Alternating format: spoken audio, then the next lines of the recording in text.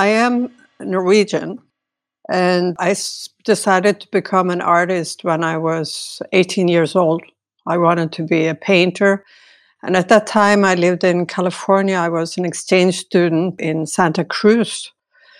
And it was a very important moment for me to be exposed to art in America, both because of what was going on there in the all the museums dominated by the American Expressionists, Calder, and those kind of huge works, the large scale art pieces. And in Norway, we of course had Edvard Munch, and we had a kind of a painterly tradition with a few painters, also Francis Widerberg, which was a more contemporary. And in sculpture, the dominant sculpture was still the contemporary of Edvard Munch, which was Gustav Vigeland, which both of those artists were influenced by Art Nouveau. And Norway had a kind of bumpy road in modernism because they missed a lot of turns. So basically, when I came into the art world in the late 70s, I came back from Santa Cruz and wanted to start my career as an artist. I met a lot of resistance in the local art environment that I was frequented, which is in Stavanger, by the way, which is a very small town on the west coast of Norway. And it created a kind of situation for me that everyone I talked to about going forward with art and painting had a very negative attitude towards what was possible. They mostly talked about everything that was not possible, what I couldn't do before I had done such and such and such. And it was quite a contrast to what I had encountered in California, which was a very nourishing and positive outlook on creativity with a lot of response to my talent. So for some reason, I always say that I became radicalized in California. Although I had been to a Sex Pistol concert before that in 77 in Norway. So I was kind of on that trail. But I actually decided, like my older brother, who was a pacifist and had refused to go to the military in Norway, that I actually refused to go to the academy because I felt that they were teaching 30-old knowledge and that it would not be procreative for me to go there. Well, it's funny you say that because I'm a professor and I feel the same way. Like that's one of the reasons why I made this podcast is that I'm sitting here teaching the next generation of artists, but I'm teaching based on the way I was taught 30 years ago by teachers who were taught 30 years before that. So there seems to be like this generational gap, sort of like 20, 30 years where like the teachers try to teach the next generation of students, but they don't actually know how things are working. So that's what I'm trying to do is I'm trying to find out like how are things working because I've been in my ivory tower for too long. I think that maybe the question is to find out what is not working. That's a lot of things that are not working, basically. Actually, it's kind of like a pun on that thing because people are not working. I mean, they're not actually working. And that's, it's intellectually, it's creatively. Most of the barriers that I met as a young artist, which I still meet today in academics and also with people who are running institutions, you know, they might have their degree, their 3 or 4 or 5 years studies, their degrees to get their position, but they're not actually working with what is going on in our time. And they're not working with themselves as a creative potential and not curious. They're not working with a curiosity. They're not working on the community properly, like to build it up and to know what is necessary in the community, both here and internationally. They're often working on their strategy for their careers and their security nets and the security net. Yes, they're working on the theory of a security net. Yeah, the theory of tenure. Yes, and I find that always frustrating on every step of my career, which, you know, it's been 40 years. It's basically that kind of negligent attitude towards what art and creativity is about. Well, sadly, like my position or my experiences in academia are very much where it's meant, universities and sort of places of higher education are oftentimes like teaching to a test or teaching to a curriculum that is designed by administrators, not artistic practitioners. So we're trying to meet government regulations or state regulations or whatever kind of like, even like NASAD, international accreditations, these kinds of like sort of meeting other people's standards that are not necessarily the community's standards upon which we are teaching in. And I feel like that's a weakness of the current arts academia in general. Like my universities that I've taught at, they were very much like that. Private art schools are much more free, much more supportive, much better. And I mean, they're not free; they're super expensive, but they have a lot more freedom to teach the way they want to teach versus having to meet these guidelines, which is a contemporary thing. 30 years ago, 40 years ago, there weren't these federal mandates of what was taught in art schools and stuff, but now there are. And that I think is a generational problem that is only going to get worse. Because I've not been teaching, I've been doing some teaching positions, but short-based in different universities around. I have a flow of interns coming from universities in Paris, in Venice, in Norway, and sometimes abroad, all over the place, coming, for instance, to Paris when I am working there. And I had to, when I was young, I had to defend my decision to be autodidact, which pissed a lot of people off. And people would still, there's a certain generation in Norway that still will come and accused me of not having a formal education after I had my solo show in Centre Pompidou and my talk for New York Times about art for tomorrow and so on, so on. I've done really great things as an artist. Yeah. Speaking of that, we met in Doha. Oh, we did. How nice. Yeah, it was very brief. I mean, I was at the event and I was near your Stargate exhibition, the piece there. Yeah. So at that event out there, we met briefly because I was actually working in the United Arab Emirates teaching there. And so we came over to Doha for that event. So. Yeah. Okay. Well, that's good to know. I mean, that's great. I'm happy that you were there. It's a very small world. Yeah, exactly. But anyway, what I see in my students is that they lack I wanted to say this in a kind of a double way, because when I was young artist, it was this kind of academic training that they meant that I lacked. But then I started to find out that I knew much more about almost everything than most of the artists I met, because if I wanted to find out something about serigraphy or textile printing, I actually went to the library and I read the books, and then I ordered the materials, and then I became a chemist and I mixed all the chemicals and I built the frame and I prepared the screen and so on. So, so I learned a lot from that. And then I met those people who had that formal education, and they would go like, "Oh no, I was sick that day," or they were out partying and all those things, which is fine for me. But the argument of the formal education didn't hold up. They didn't know more than I did, and so the autodidact is a kind of phenomena that has been around for thousands and thousands and thousands of years, and all of a sudden, in 100 years or a little bit more, women were not even allowed to get an education and still are not in many places. All of a sudden, you cannot do anything without an education. So what happened to transfer of knowledge through natural culture and assimilation and other improvised settings? How did people build boats to go around the world?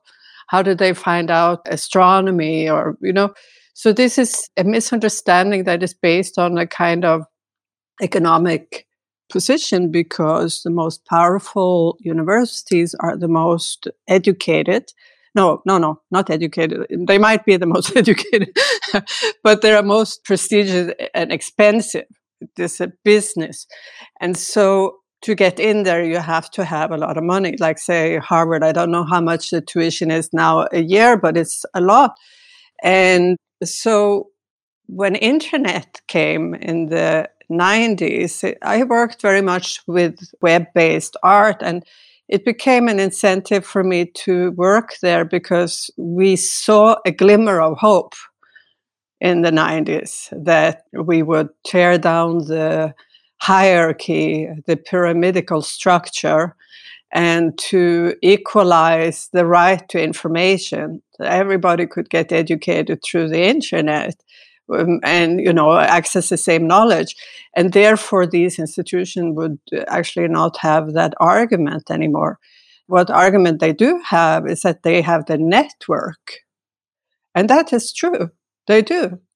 What I have realized over the years is that that network is not ready to include people who are not in the same network. It's not based on knowledge. And like some prominent leader of one of those institutions in America told me, she said, some of us had to pay for their education. And at that, I said, I'm sorry, but I'm sure that I paid more for my education than your mother paid for yours, which is actually true. I paid tremendous amount of dollars for my education. I'm still paying off my student loans to this day. So yeah. It's in America, it's absurdly expensive for sure. But what I mean by that is that when you create a project, you say, okay, I'm going to build a sculpture. I'm going to make an interactive clothing collection. You have to start building funds and you have to get research. So you are doing things that nobody else did before. So you have to invent a lot of things, which is rather expensive. But when you do it, you learn all the things that you learn. You're actually building a kind of master in a new field or different field. Like I am, I have 6-7 fields combined. And so all those things are expensive, but it's more than it costs to go to Harvard. Well, I mean, the arts world, much like a lot of the quote unquote like business worlds and the corporate worlds and stuff, is very much an in group and an out group. They're the people that are educated at Ivy League schools that are part of the in group, and then people at state schools that are out group. But in the art world, it's more of a, there are certain prestigious schools. There's your Yale and your Otis, Cal Arts, these kinds of places. And then Sure. there are not those schools, let's say, just like other schools. Yeah. But then there's also what you're kind of talking about is, my terminology, which I'm sure it's horribly outdated, so please help me with this, is still sort of outsider artist. Yeah. So would you consider what you're talking about like an autodidact? Is that a contemporary version of an outsider artist? I'm not sure because, the outsider artist is like 98% of the artist. It's probably true. So what does it mean? It's just another terminology to open a door.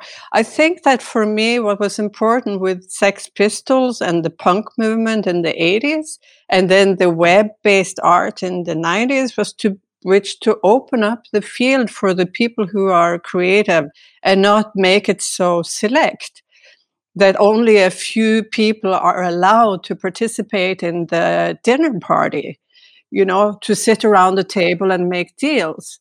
So that was, and actually when you deconstruct, which was very important in the 80s and the 90s, this word, when you deconstruct this, we start to create a sustainable environment. And that's what we're doing with ecology. We're doing it with energy. The energy is the same thing. Why should we have a monopolized energy source where we pull out oil in Norway and put it on huge ships and go all around the world with this energy, when we should be sourcing energy locally through wind power, solar, other different means?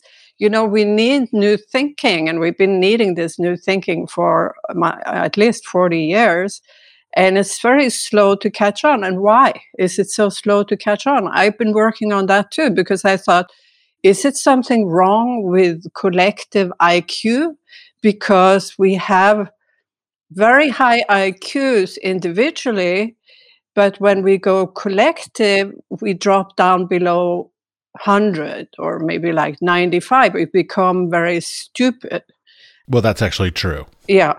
And I thought that has to do, and I think as an artist, we are supposed to be working within this conundrum, like what is so complicated in order to lift this environment. We're not very successful in the world right now. Like, look at the world right now. It's a disaster. We have some glimmer of hopes everywhere. There's always a glimmer somewhere of hopes. I mean, I remember in my era, there was Greenpeace had just done all their great stuff in the like late 80s, early 90s. Like there was that glimmer of like some resolution coming out of that.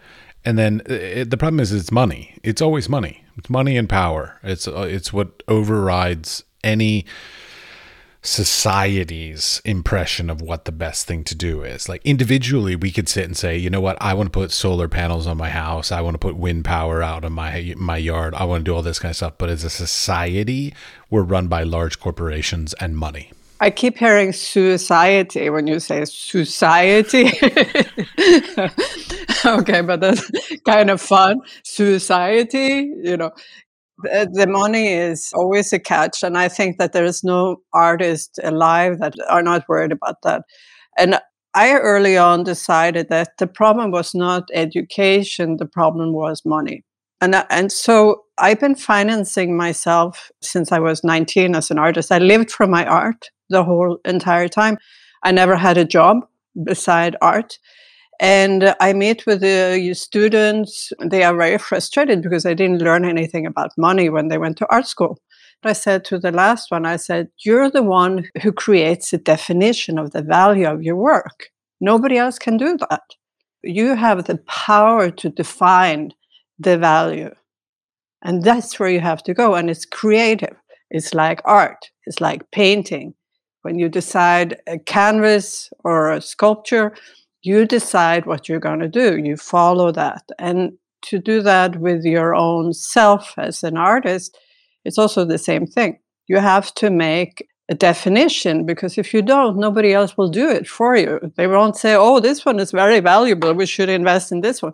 You have to. I mean, a few people are that lucky, but... Well, and there's a slight difference in what you're talking about, which is like there's value, which is sort of an intrinsic thing and a concept and feeling, versus the price of your work, like the actual like euro amount being put onto it. Like that's a whole, those value and pricing are kind of different, because to a certain extent, it's our job as creators to not only create really interesting work, but create a reason in the world for there to be a value for it to be in the collection or the exhibition or the whatever, wherever it ends up kind of thing, versus the price. The price can be set by a gallery or somebody who's willing to buy it, basically, because as they always say, like the value of art is whatever somebody's willing to pay for it. Okay, so I'm going to throw in something that I learned when I was 32 or something like that. Somebody asked me, how much of my work did I actually invoice for? And that was really good, because at the time, I think it was less than 5% that I could actually send an invoice for. And this person said to me, well, what would happen if you could invoice for 20% of your work? And I thought I would be well off. I would be rich, But that is something that is a kind of thinking that I also meet with young people, because they're very obsessed with how much they should get paid for their work, instead of being obsessed with what they're working with, which is much more interesting. And when you're working like I do, I work all the time, even when I sleep, and even when I'm not working, I'm working in conversation, when I party with friends or whatever. I'm always doing something. Like I think most people are, but not everybody wants to commit to that in the way that maybe a few people are doing. So what you just have to do is to try to figure somewhere along the line, how can I invoice for some of this work so that I can make a living? And I think also that what I decided early on was I was motivated by my ideas, and my ideas were becoming more and more advanced and costly. So I started to develop skills how to find money to finance them. I realized that the normal channels, the gallery and the museums and so on, were very limited in terms of what they would finance. So I became very creative, going in other completely different streams of consciousness where no artists were actually asking anything, and asking those people like, hey, how would you like to be part of an exhibition in Venice? Venice Biennale, I'm doing that in 2011, and I'm being the first artist to do new media art in the contemporary art world in this context. And I would like you to support this art project and come to the opening and, book an expensive trip and travel. And when you come, we have a nice dinner at Harry's bar, and, we go around and get some gondolas or whatever. And then you add that to the price, and then it worked. Were these individuals that you went to, or were these like corporations? Mostly individuals in my network. But I have worked with corporations too, but corporations are, of course, based on individuals. So unless you have some contact within that corporation, it is really like going into a beehive where everybody's like, bzz, people don't necessarily know how to make decisions in there. Well, and they don't know who you are or why you're there. They might be enthused by it, but, in order to, corporations are really like a military organization. And when you work with people in the middle management, they are not able to make decisions based on other things than what has trickled down from below, not below, but above. I'm talking about some big corporations like Samsung, for instance, or, they need to sell 500,000 more screens in 1 year. And, everybody's working on that plan. And so they're trying to figure out how they can get 80 or 100 or 200 out. And so when you come there as an artist and say, well, I need 77, they go like, oh, yeah, we can maybe help you. But then they figure out that I should be in the other department, not that department, because I need professional screens. And then they don't have that as incentive in that department, which is a whole different department. The whole corporation support thing is fascinating me. I love corporations that support the arts. I think they're amazing. Yeah. And I mean, in some countries, there are like tax deductions for supports for the arts and things like this, which I think there should be more of. Like as much as I abhor large corporations, I do like the fact that as many of them do support and give back to the artistic and cultural communities. A lot of them support theaters and operas and other sorts of art forms. So it's not just visual arts. Yeah, that is also particularly a tradition in America, because supporting the art in America was the only support that would come to art and those institutions, whereas in Europe we have cultural funding through the government or the local government and so on. So we don't have that strong tradition. But what I have noticed, especially because I worked with new media art, which was not a mainstream phenomena in the art world at all, even though the world had become digitalized, the art world was still, trying to paint like 1960 or, making installations like 1965.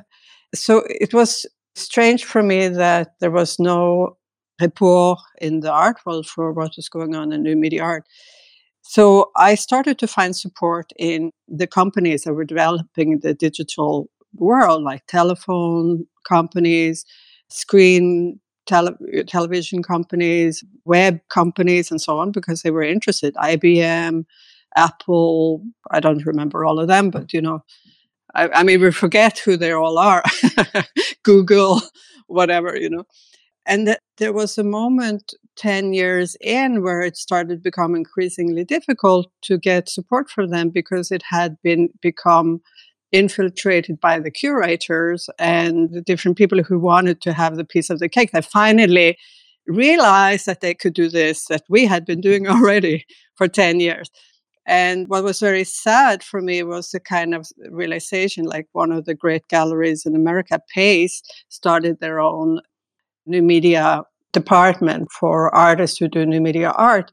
And they started to do everything that we were doing the whole time, working with city governments, getting over the budget that we had found in the region, or because for a while there, we could work outside of the framework of the art institutions. And now all of a sudden it's sewed up again, it's closed. We can't get in there because the curator has taken over. It's another problem that I faced today. The curatorial world has become absurdly dominant in the art world.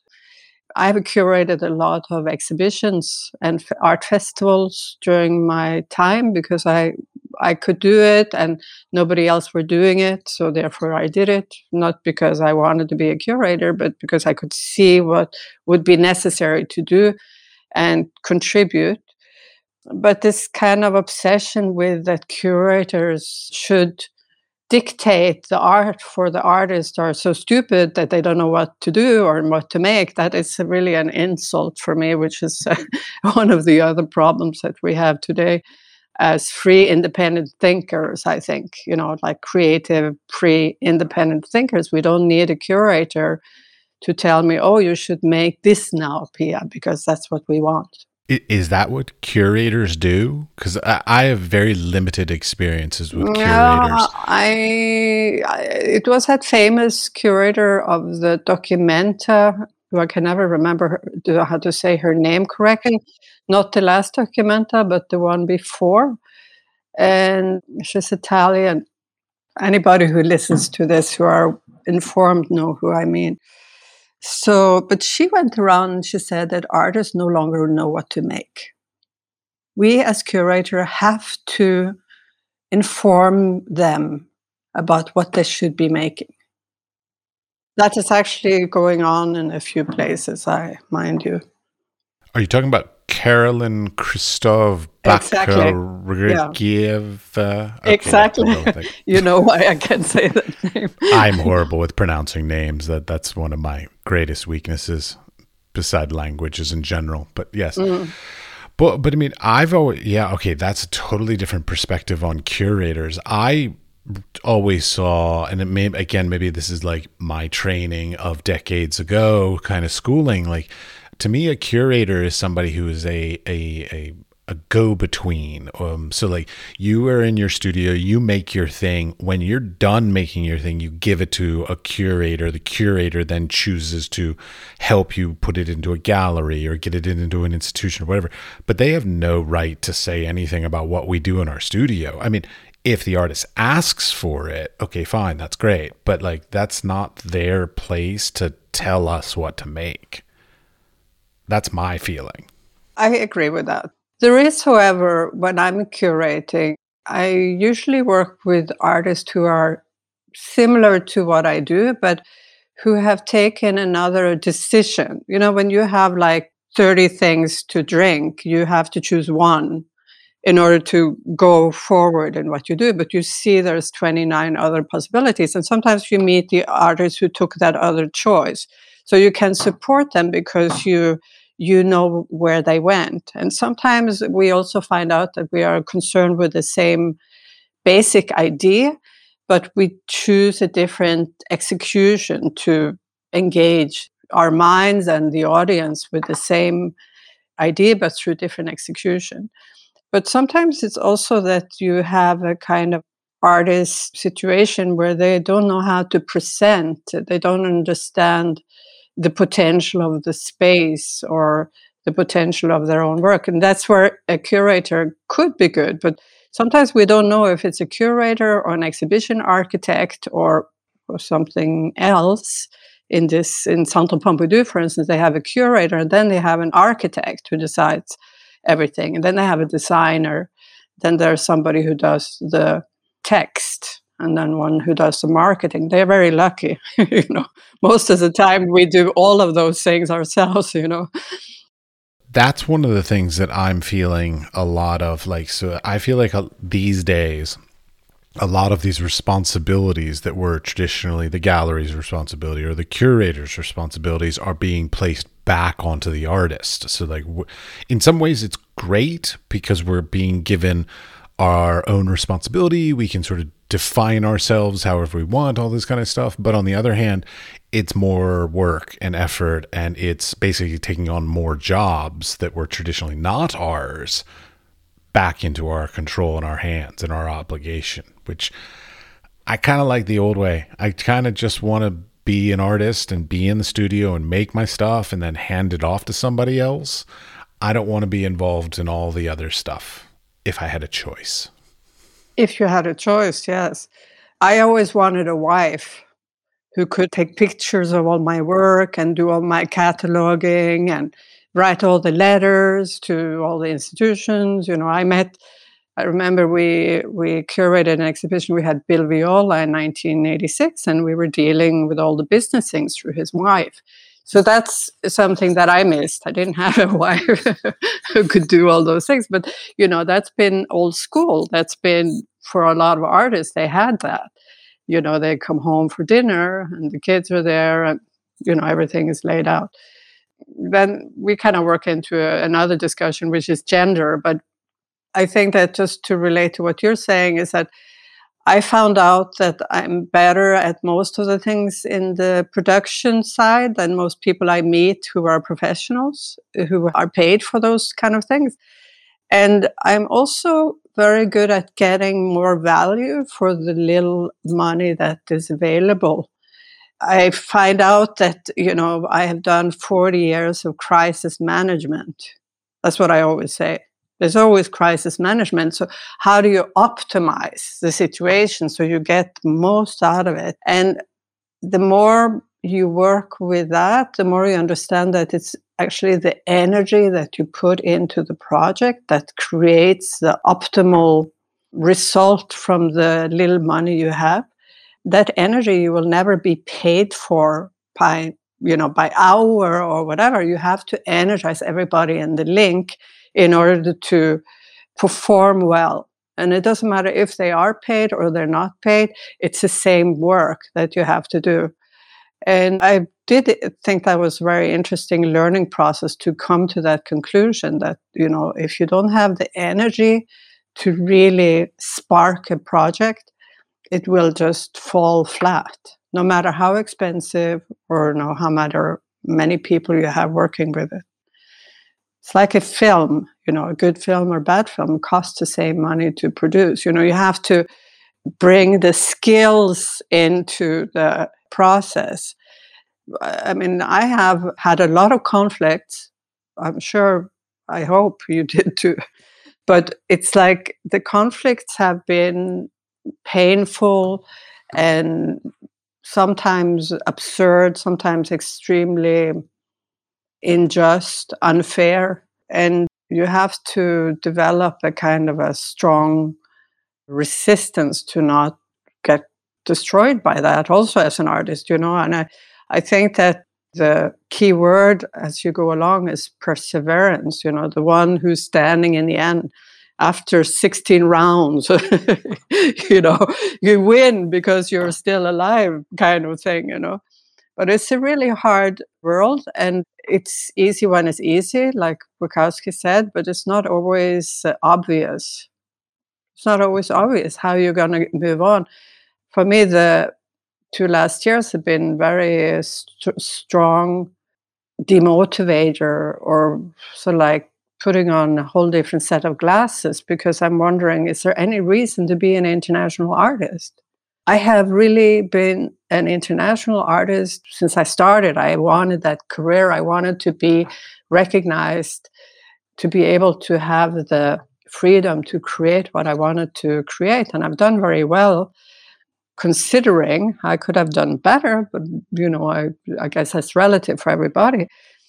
But with this COVID situation and several projects being canceled or moved, even the thought of going on a plane to New York or whatever, it's like, wow, I hate the feeling. And then it's also, is this an end game, this art world? Is it an end game? And where's creativity? Where are we taking over from that moment of vacuum, that moment of dead end? It's interesting. Oh, yeah. There was a book I read years ago, Finite and Infinite Games by James P. Karsh.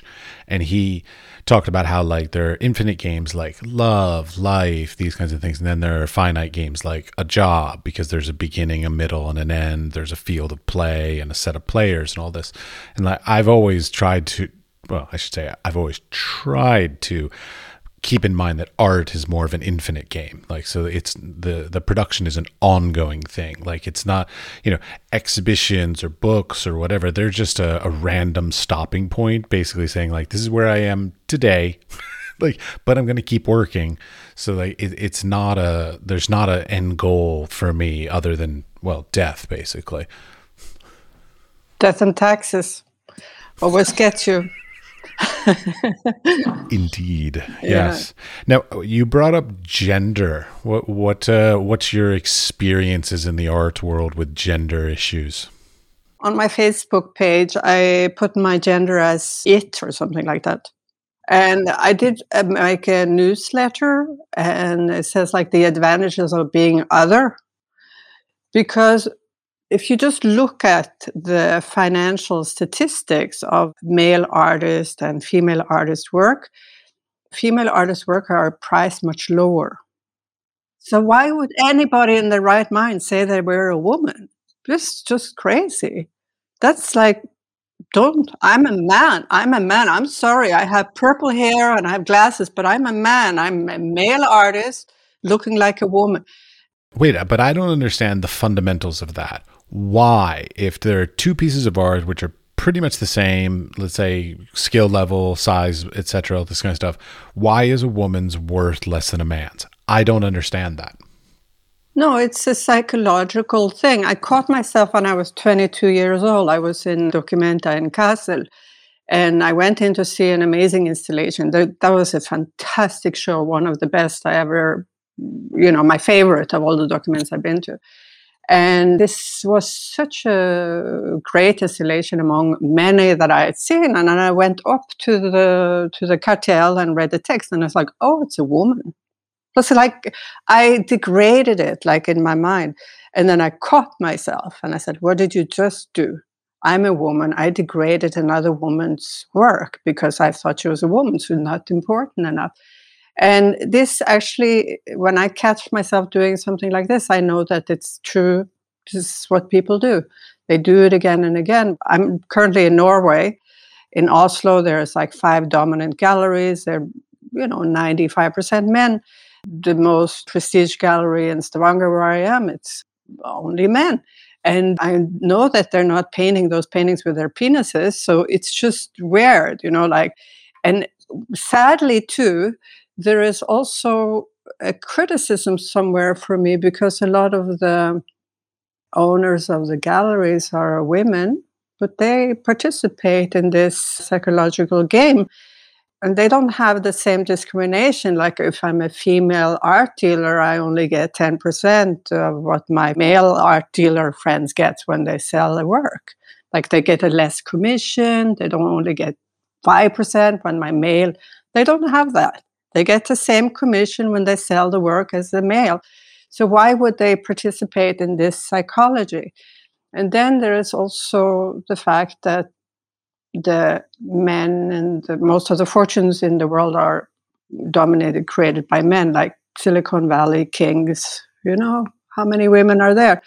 And in Norway, there is actually becoming quite a few young stockbrokers and cryptocurrency women, in their 20s and 30s, really taking off, which is great because we will get a kind of new game when women have the same amount of money as men in general, just in general. But I think the gallerist thinks that I want to sell something that is easy for me to make money of. And when they see a woman, they think like, oh, that's less worth it. It's more, no, it's, we have to work harder to make that a success. So they take the easy choice. It's like the bottom of the shelf, why stretch up? Well, but I don't understand the fundamental behind that. So like, where does it even come from historically that a woman's artwork is valued priced less. Let's not talk about, because we differentiated value and price earlier. Yes. Priced less than a man's art. Like, I don't understand that, because like, if I were to walk into a gallery and see pieces, I would, the issue of what gender the person was would never factor in the price I would be willing to pay for it. Now, of course, I'm a liberal artist and all this kind of stuff. So like, yeah, I would think I'm a little more evolved. A white man in America. White man from America. I'm joking with you. No, but the thing is about this is that it's historic. And I'm not talking about the last 100 years. I think it comes from the fact that women were not allowed to read. They were not allowed to engage in academics. They were not perceived. They were not actually. There's Christine de Pizan in 1405. She wrote this book. Why cannot women do this and this and this? Medicine, literature, whatever. And she wrote the book illegally. She was not allowed to write the book. And she went into history with sources dating back thousands of years of women who had done something prominent. Their sources have later been hid and taken away by Vatican and other institutions, burned in Alexandria libraries. So some people say there is a moment in history where women lost power and men took over, and that is maybe like 2,000-3,000 years. So we are still struggling with a long history of women not allowed to. In Sweden, they changed the law in 1980. Sweden, of all the most liberal places in the world, that women, the children was no longer the property of the man, right? So these are recent stories. These are not like something that happened like thousands of years ago. This happened recently. And how could women get into universities? That happened slowly. Yeah, you have a lot of glass ceilings everywhere. So you have somebody like Richter saying like, I hate, women cannot paint, he says that. And it goes in art. It goes into the art newspaper. So he's saying like he's a stupid chauvinist pig or something, But some people believe it. He might even believe it. I mean, I think he believes it, but I mean like really believe it. He might think that there's 1 million women who wants to paint now, which is true, because they have nothing else to do. And so every time there's a new female painter, they just go like, oh my God, another one, like just popping up everywhere. So there is a kind of strange discrimination. Like when I was doing fashion in Paris, I thought it was very weird that they didn't think that it could be academic or intellectual. And then somebody said to me, like, when a man does it, it's much more important, like cooking, fashion. I don't know what to say. I cannot enlighten you about why, but I think it has to do with that history that I mentioned.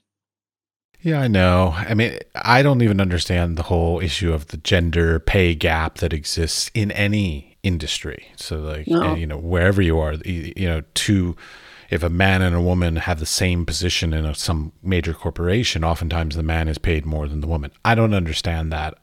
To me, it's completely illogical. So we're not going to resolve that here.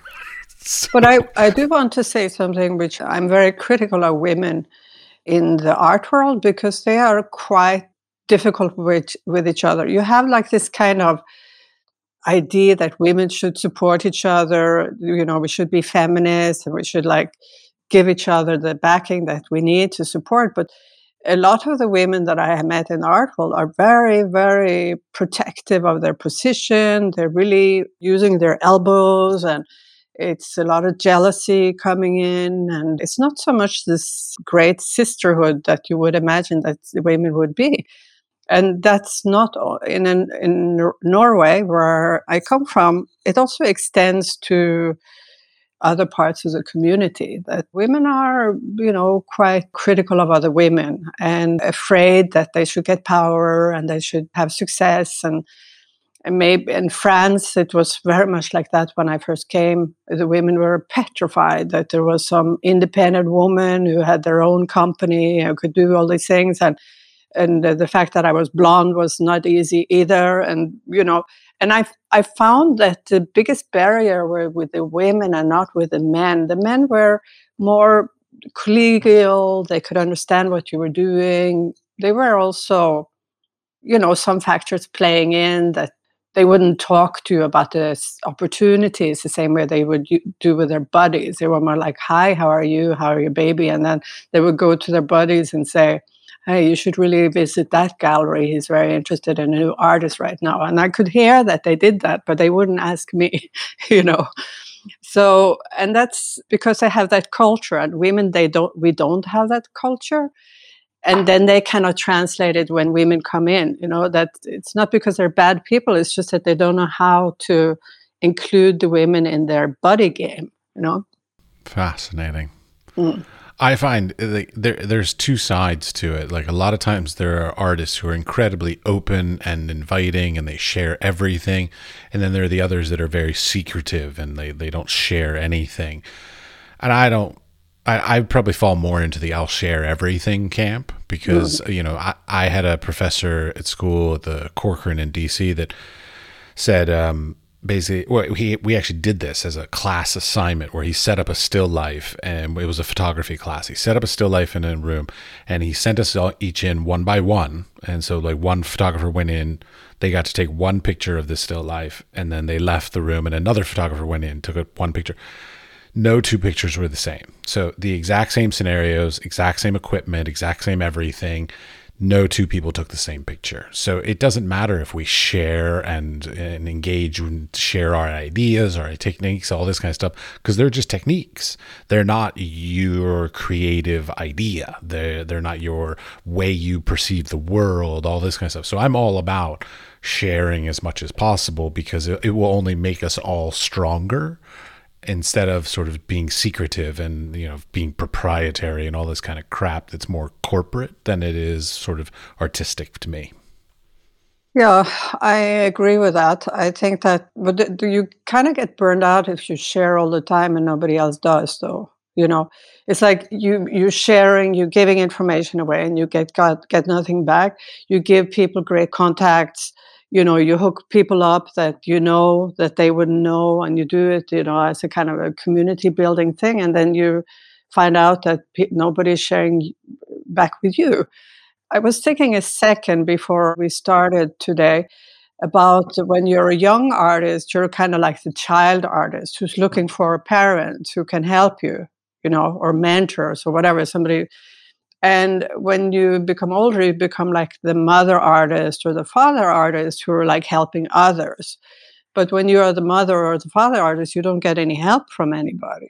So I went like from the enfant terrible who never got any help and then to become the mother artist who's helping other people but still don't get any support, in the sense that it's not true that I don't get any support, but I feel like I could have some help sometimes to build the community, and that it would be more organic in the sense that we all need that kind of encouragement. So actually, I have to say this. I came back to Stavanger and I've been here, which I left when I was 30, kind of ran away. And then I came back here because of COVID. And I've had a very strong confrontation coming back to the place that I ran away from. Because in some ways, nothing changed here in 30 years. And I changed a lot. And I see the same indifference. I see the same lack of knowledge. And I do have friends here, but I realized quickly that they have consumer identities, most of them. Like, have you seen this film? Title. Have you read that book? Title. Have you tried this app? Title. And then they don't talk about what's inside of there. What are the bridges? What are the ideas? And so on. And I realized that in Paris, I did find that particular environment that people knew what I was talking about, what I was trying to do in the art and the design. They had a long tradition of culture and education and practice with fourth generation collectors, for instance, and so on, which had a language and so for all of that. And coming back here, I of course miss that. But that is also, there's very few people who can be able to cushion our world. It's a harsh reality. And I drove down the street here the other day and I saw some kids and I just said very loudly in my car, it's like, never become a genius, okay? That's the wrong path to take. Just be ordinary, don't try. And in a way, it was sad when I said that. It's really hard these days because, like, it's funny. My wife is Czech and I'm an American. And in America, when we were being raised, we were taught, like, you could be anything, shoot for the stars. You can be the best in the world, all this kind of stuff. And it's like, yeah, but I mean, I could be the best auto mechanic. I could be the best ditch digger. But the problem is a lot of things these days seem to be that everybody wants to be the best in the world of whatever they're doing. Like, there's these super high expectations being placed on everything that we do, whether it's making a piece of art, like it's got to be the biggest thing on Instagram or TikTok or Twitter or whatever. Like, to a certain extent, like, it's going to sound bad when I say it, but I guess, like, mediocrity is sort of frowned upon at this point. When, the majority is mediocre, that's sort of the definition of mediocre. So, like, that's the majority of society. So, like, everybody can't be the rock stars, but everybody wants to be the rock stars. And it's only getting faster and the expectations are getting higher as social media and the corporations are sort of taking over, and like these iconic worldwide things are being created in a way that they never were even a generation ago. Yeah, I think this is the reaction to that. It's like people are stopping to go online. They start to only care about their local communities. They don't want to make records. They only want to go to live things. They only want to play live. People are doing, even with COVID, there's this kind of thing that people do things at home now. They don't go to the concert hall anymore. In a way, it's interesting if that happens, that people start to work in their, what we call that, short traveled culture. Like, like with food, that it shouldn't travel so long. It should be in the community. And I think there is something about this moment that calls for that. But there is a price with that too, because you have to become an educator and you have to figure out also, is there any money in this community to sustain me being an educator? How do you deal with that when your client group is potentially not educated to what you're doing? And so there's that. I think that we are still on this brink of trying to figure out where the world is going to go right now. And this massive Instagram selling art on internet and so on, it seems, I'm happy that it works for somebody, but I'm not relying on it to it doesn't sustain me, neither emotionally or financially, because I cannot stand being on that app all the time and being a maniac like this. It's not a way of life for me. And I don't have the interest in hiring somebody to do it, because then I have to train them and that takes too much time. So agreed. Yeah, there's that hype going on, which people are lost in. And it also creates that after that other thing that young people go to psychologists, they want to kill themselves, they don't feel like they can measure up. And, it's a very sad situation. For loneliness is huge in the world right now. Huge. Yeah. My sense of loneliness and anxiety has been exacerbated in the last 2 years for sure. Exactly. I mean, I always was a little bit anxious and I always was a little bit lonely, but like the entire lockdown, COVID situation, and then of course the reliance on the internet to be connected. But the problem is, of course, the internet is a showcase for the best of kind of thing. So like, it looks like everybody else in the world is having a great time, and it's like, my life's not as good as that. My art's not as good as that, whatever. Like, it's really difficult. I had a friend who said it in an interesting way. He said, like, when you're in the hospital and you have COVID and, you know, you have tubes coming out and you're really feeling like shit, you don't share that on Instagram, do you? You know, you share when you're like on top of the world and you like climb the mountain. And so I think there's also a few people who made successes of being vulnerable on the social media, saying that they had a bad day and, you know, things didn't look right. But actually, I'm losing a little bit respect for my friends who only post things about how marvelous they are, when I even know that they're struggling like hell. It just makes me, I think it's just a pathetic time that people feel like they have to place a success on social media. Nobody really gives a damn what you do. It's just a fake, what you say, you know, the likes that you get, whatever. It doesn't, it's a fake mirror, I would say. Fake mirrors, maybe the good word. I agree 100%.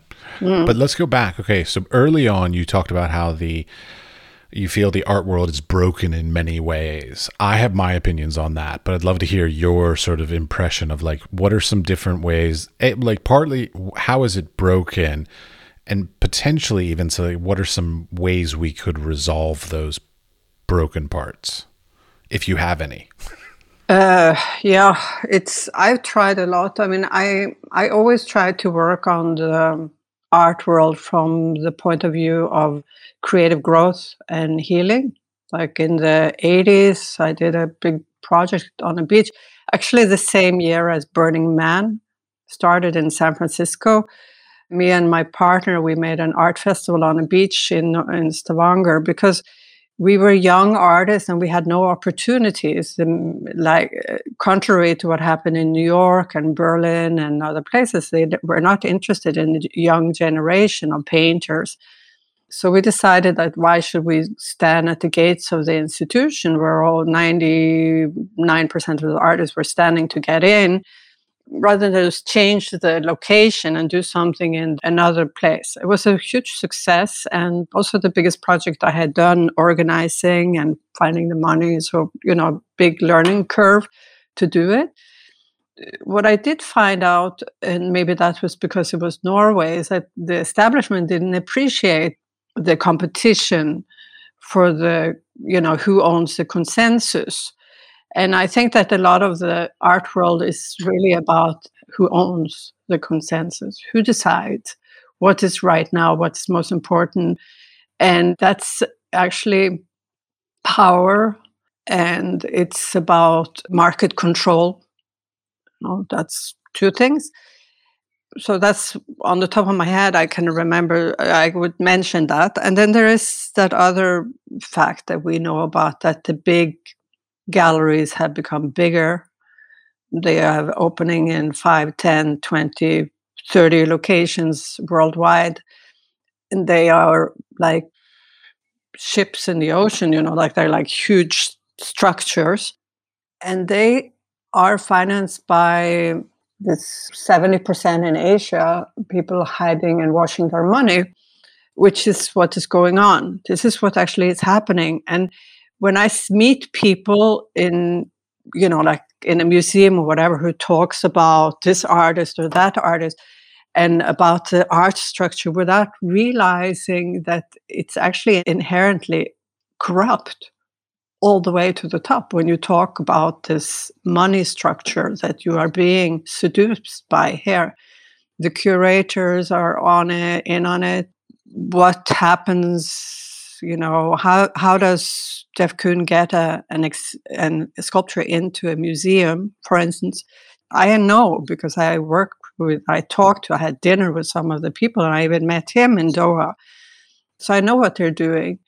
And so when you're a small fish like me, you know, in this pond, I don't have a tremendous amount of influence.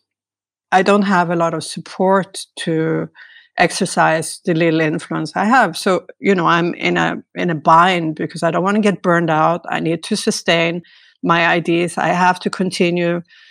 And in the end, I think that first I have to be honest as myself as an artist, follow what I want to do with my art. I do think that it's a good idea to work independent beside these colossal institutions, because I think that they can collapse like a cryptocurrency. They can because they are inflated and they're not working on the proper value system. So we need more independent people taking charge of our destinies and to ignore the tendency of the market, ignore the tendency of fight against the consensus, basically, and say, okay, well, we don't agree with this consensus. The problem is that most everyone get caught, because if I start to get really big success, all of a sudden I'm invited to Museum of Modern Art, and then these collectors are buying my work, and then I'm done for. I'm cooked as well. So, and that's also what happens with artists in the beginning. And I think the situation is, they talked about that because they said it's a commodification of the creativity. It eventually happens to everyone because then we have become commodified and then we are no longer dangerous. So they were against the commodification of art. It was in the late 50s and the 60s because of this same reason. Well, Jeff Koons is an excellent example of that. He found his, balloon animals and all this kind of stuff. And he could never get away from that. That will be his legacy, no matter what other creative idea he ever comes up with. And maybe his other creative ideas are amazing, but he will always be known for that one thing. And he will always be expected to still produce those same kind of balloon animals again and again and again. And to a certain extent, that repetition, a lot of people will perceive as sort of the death of creativity as soon as people start expecting things from you. Yeah, to a certain degree, it's our problem as an art community. I think I also met, when I was really young, I met Damien Hirst, and I saw, of course, what happened with his support from Sachin Sachi Gallery and so on. And I know, for instance, geography is very important for those two successes because they could never have happened in Norway. They could never have happened in another place. That they would have to happen in London or in New York, where there's a dominant press, world press, and where they have this selection of, they have a ready infrastructure to push somebody to become a megastar. That doesn't happen everywhere in the world. And we have that problem, which a lot of the last 15, 20 years, maybe more, there's been a lot of political activism about the South-North axis, how to get artists well-known from other countries, also more women, which, they are working on, which is very positive. So the only thing I don't like about that is that if you don't make that kind of art, should you then be ignored? Oh, you're not a political activist. Well, I am, but my art doesn't have a red banner that says free the penguins, whatever, I don't do those kind of messages. So, you have to be more subtle because some of the values that I'm working on are very intrinsic to circular economy and much bigger issues. So that's where the headline art that we see kind of are important, but also in Norway, we had a big campaign for the Laplander artists, which is really great because they were indigenous people that everybody, ignored as a culture. And so that culture has been dominant in the Office of Contemporary Art in Oslo for the last 10 years. And it's really good. But what happens is that all the other art gets ignored at the same time. And that's not correct. We have to have the new art that's happening now. We cannot go back to the old art and make sure that it was correct, it was also seen on the expense of the artists that are bringing the forefront further. Well, see, your topic of geography is very interesting because I was talking to somebody else who was in London, and they were saying that these days an artist or sort of any creative person can't afford to live in London, but yet you need to be in London. Same thing, New York, possibly even Paris, I don't know. But it's really hard because like the hubs of creativity and arts are so damn expensive that they've outpriced the ability for younger people to be able to live there, yet that's where they need to be. But on the flip side of that, you are living in Norway, you're a Norwegian. Norway has this amazing support structure for creativity in the arts, like that's not anywhere else in the world. So it's one of those hard things of like, if you're trying to make a decision like, ooh, should I go to a hub that I can't afford to live in, or should I go someplace that actually supports what I do, but maybe is not going to necessarily like help my career better, but it's going to make it so I maybe happier, more productive, have more space, whatever kind of thing. So like, these are interesting choices that we all have to make of like the geographical choices of where should we be producing and where should we define ourselves as being from. Yeah, I know that in Norway we had the last 15 years, we had a phenomena, which I don't think many people realized it, but there was an architect office Snøhetta who are famous for the Ground Zero monument in New York, of course. They won an architect competition many, many years ago in the new library in Alexandria. And there were like 8 architects. One of them were from Norway. And then when they sent in the competition, they would decide like, where should we be from? And then they decided to be from Norway. They have a New York office and they built the MoMA in San Francisco, and they're building a lot in America. So that became the exoticism of their company, which was actually designed that they were from Norway. And the late 15 years, there's been many international artists who have been motivated by the new space for artists in Office of Contemporary Art. And there's a few galleries, very elitist galleries that chose Oslo as their location, because when Art Basel or different art fair wanted to have diversity, they needed a gallery from Oslo. They didn't need another one from New York. They didn't need another one from Berlin. So it became actually strategic to do that in Oslo. And they're showing the same artists, a Berlin artist, a New York artist, a London artist, and maybe a Norwegian artist as well.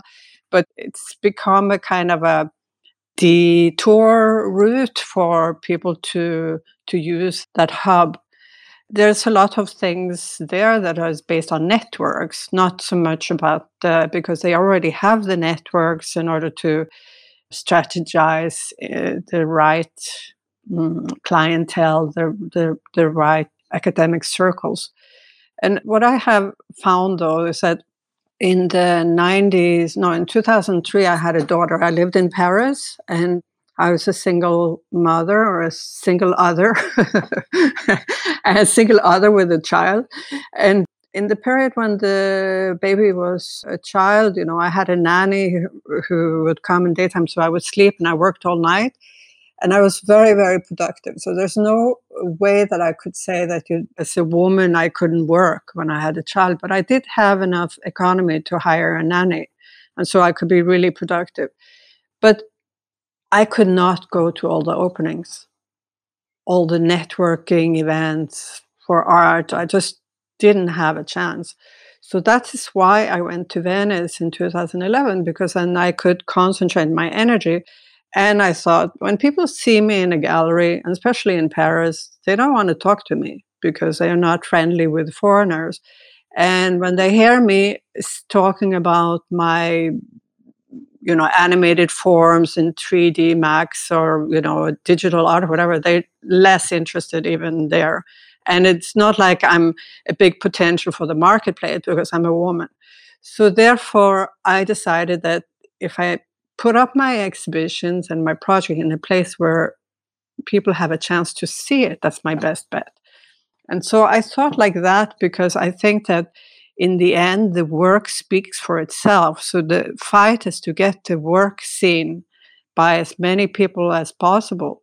And although in Venice in 2011, maybe I had 5% of all the attendees, it was an independent project. 5% of all the attendees to the Biennale. I had very important people dropping by chance and gave me enough leads to build my career further from there. But otherwise, I'm still at the loss. How do you get people to understand what you're doing simply by meeting them in a gallery, in a museum, at the art fair, in Art Basel, in Miami, whatever, going drinking, partying, New York, blah, blah, blah. It's great fun, but nothing happens, at least not for me. That's not where it happens.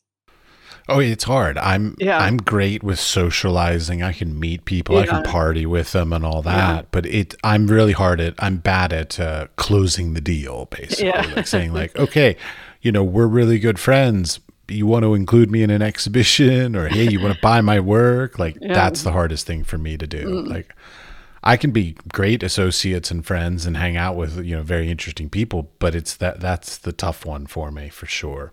It's tough for everybody. I see the young people, they come and ask me about this. They have a hard problem because they don't know what to make. They're young and they get out of the academy and they have no idea because they learned a lot of things, but they didn't learn how to be true to themselves. And so they asking me, what should I make? And I'm going like, I don't know. I don't know what you should make. This is what you have to figure out yourself. Because there's no real answer there's not one road, how you're gonna sustain. I think basically, how do you sustain yourself as an artist? Not how are you a successful artist, but more, how can you sustain your creativity? That is the real question. How can you make sure that you get to do what you need to do as an artist? Agreed. And that's a lovely place to end this. So thank you very much for your time. Yeah, thank you too. And good luck with editing.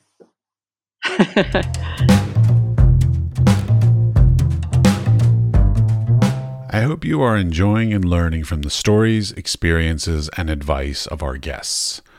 If you like the podcast, we would appreciate a 5-star rating, and a nice comment would be greatly appreciated. Please tell your friends to listen and subscribe also. You can subscribe on Apple Podcasts, Spotify, or wherever you get your podcasts. We are produced by 5014. I am your host, Matthew Doles. And for more information about the podcast and our guests, please visit our website, wisefoolpod.com. The Wise Fool is supported in part by an EEA grant from Iceland, Liechtenstein, and Norway in an effort to work together for a green, competitive, and inclusive Europe. We would also like to thank our partners Hunt Kastner in Prague, Czech Republic, and Kunstsentrene i Norge in Norway. Links to EEA grants and our partner organizations are available in the show notes or on our website, wisefoolpod.com.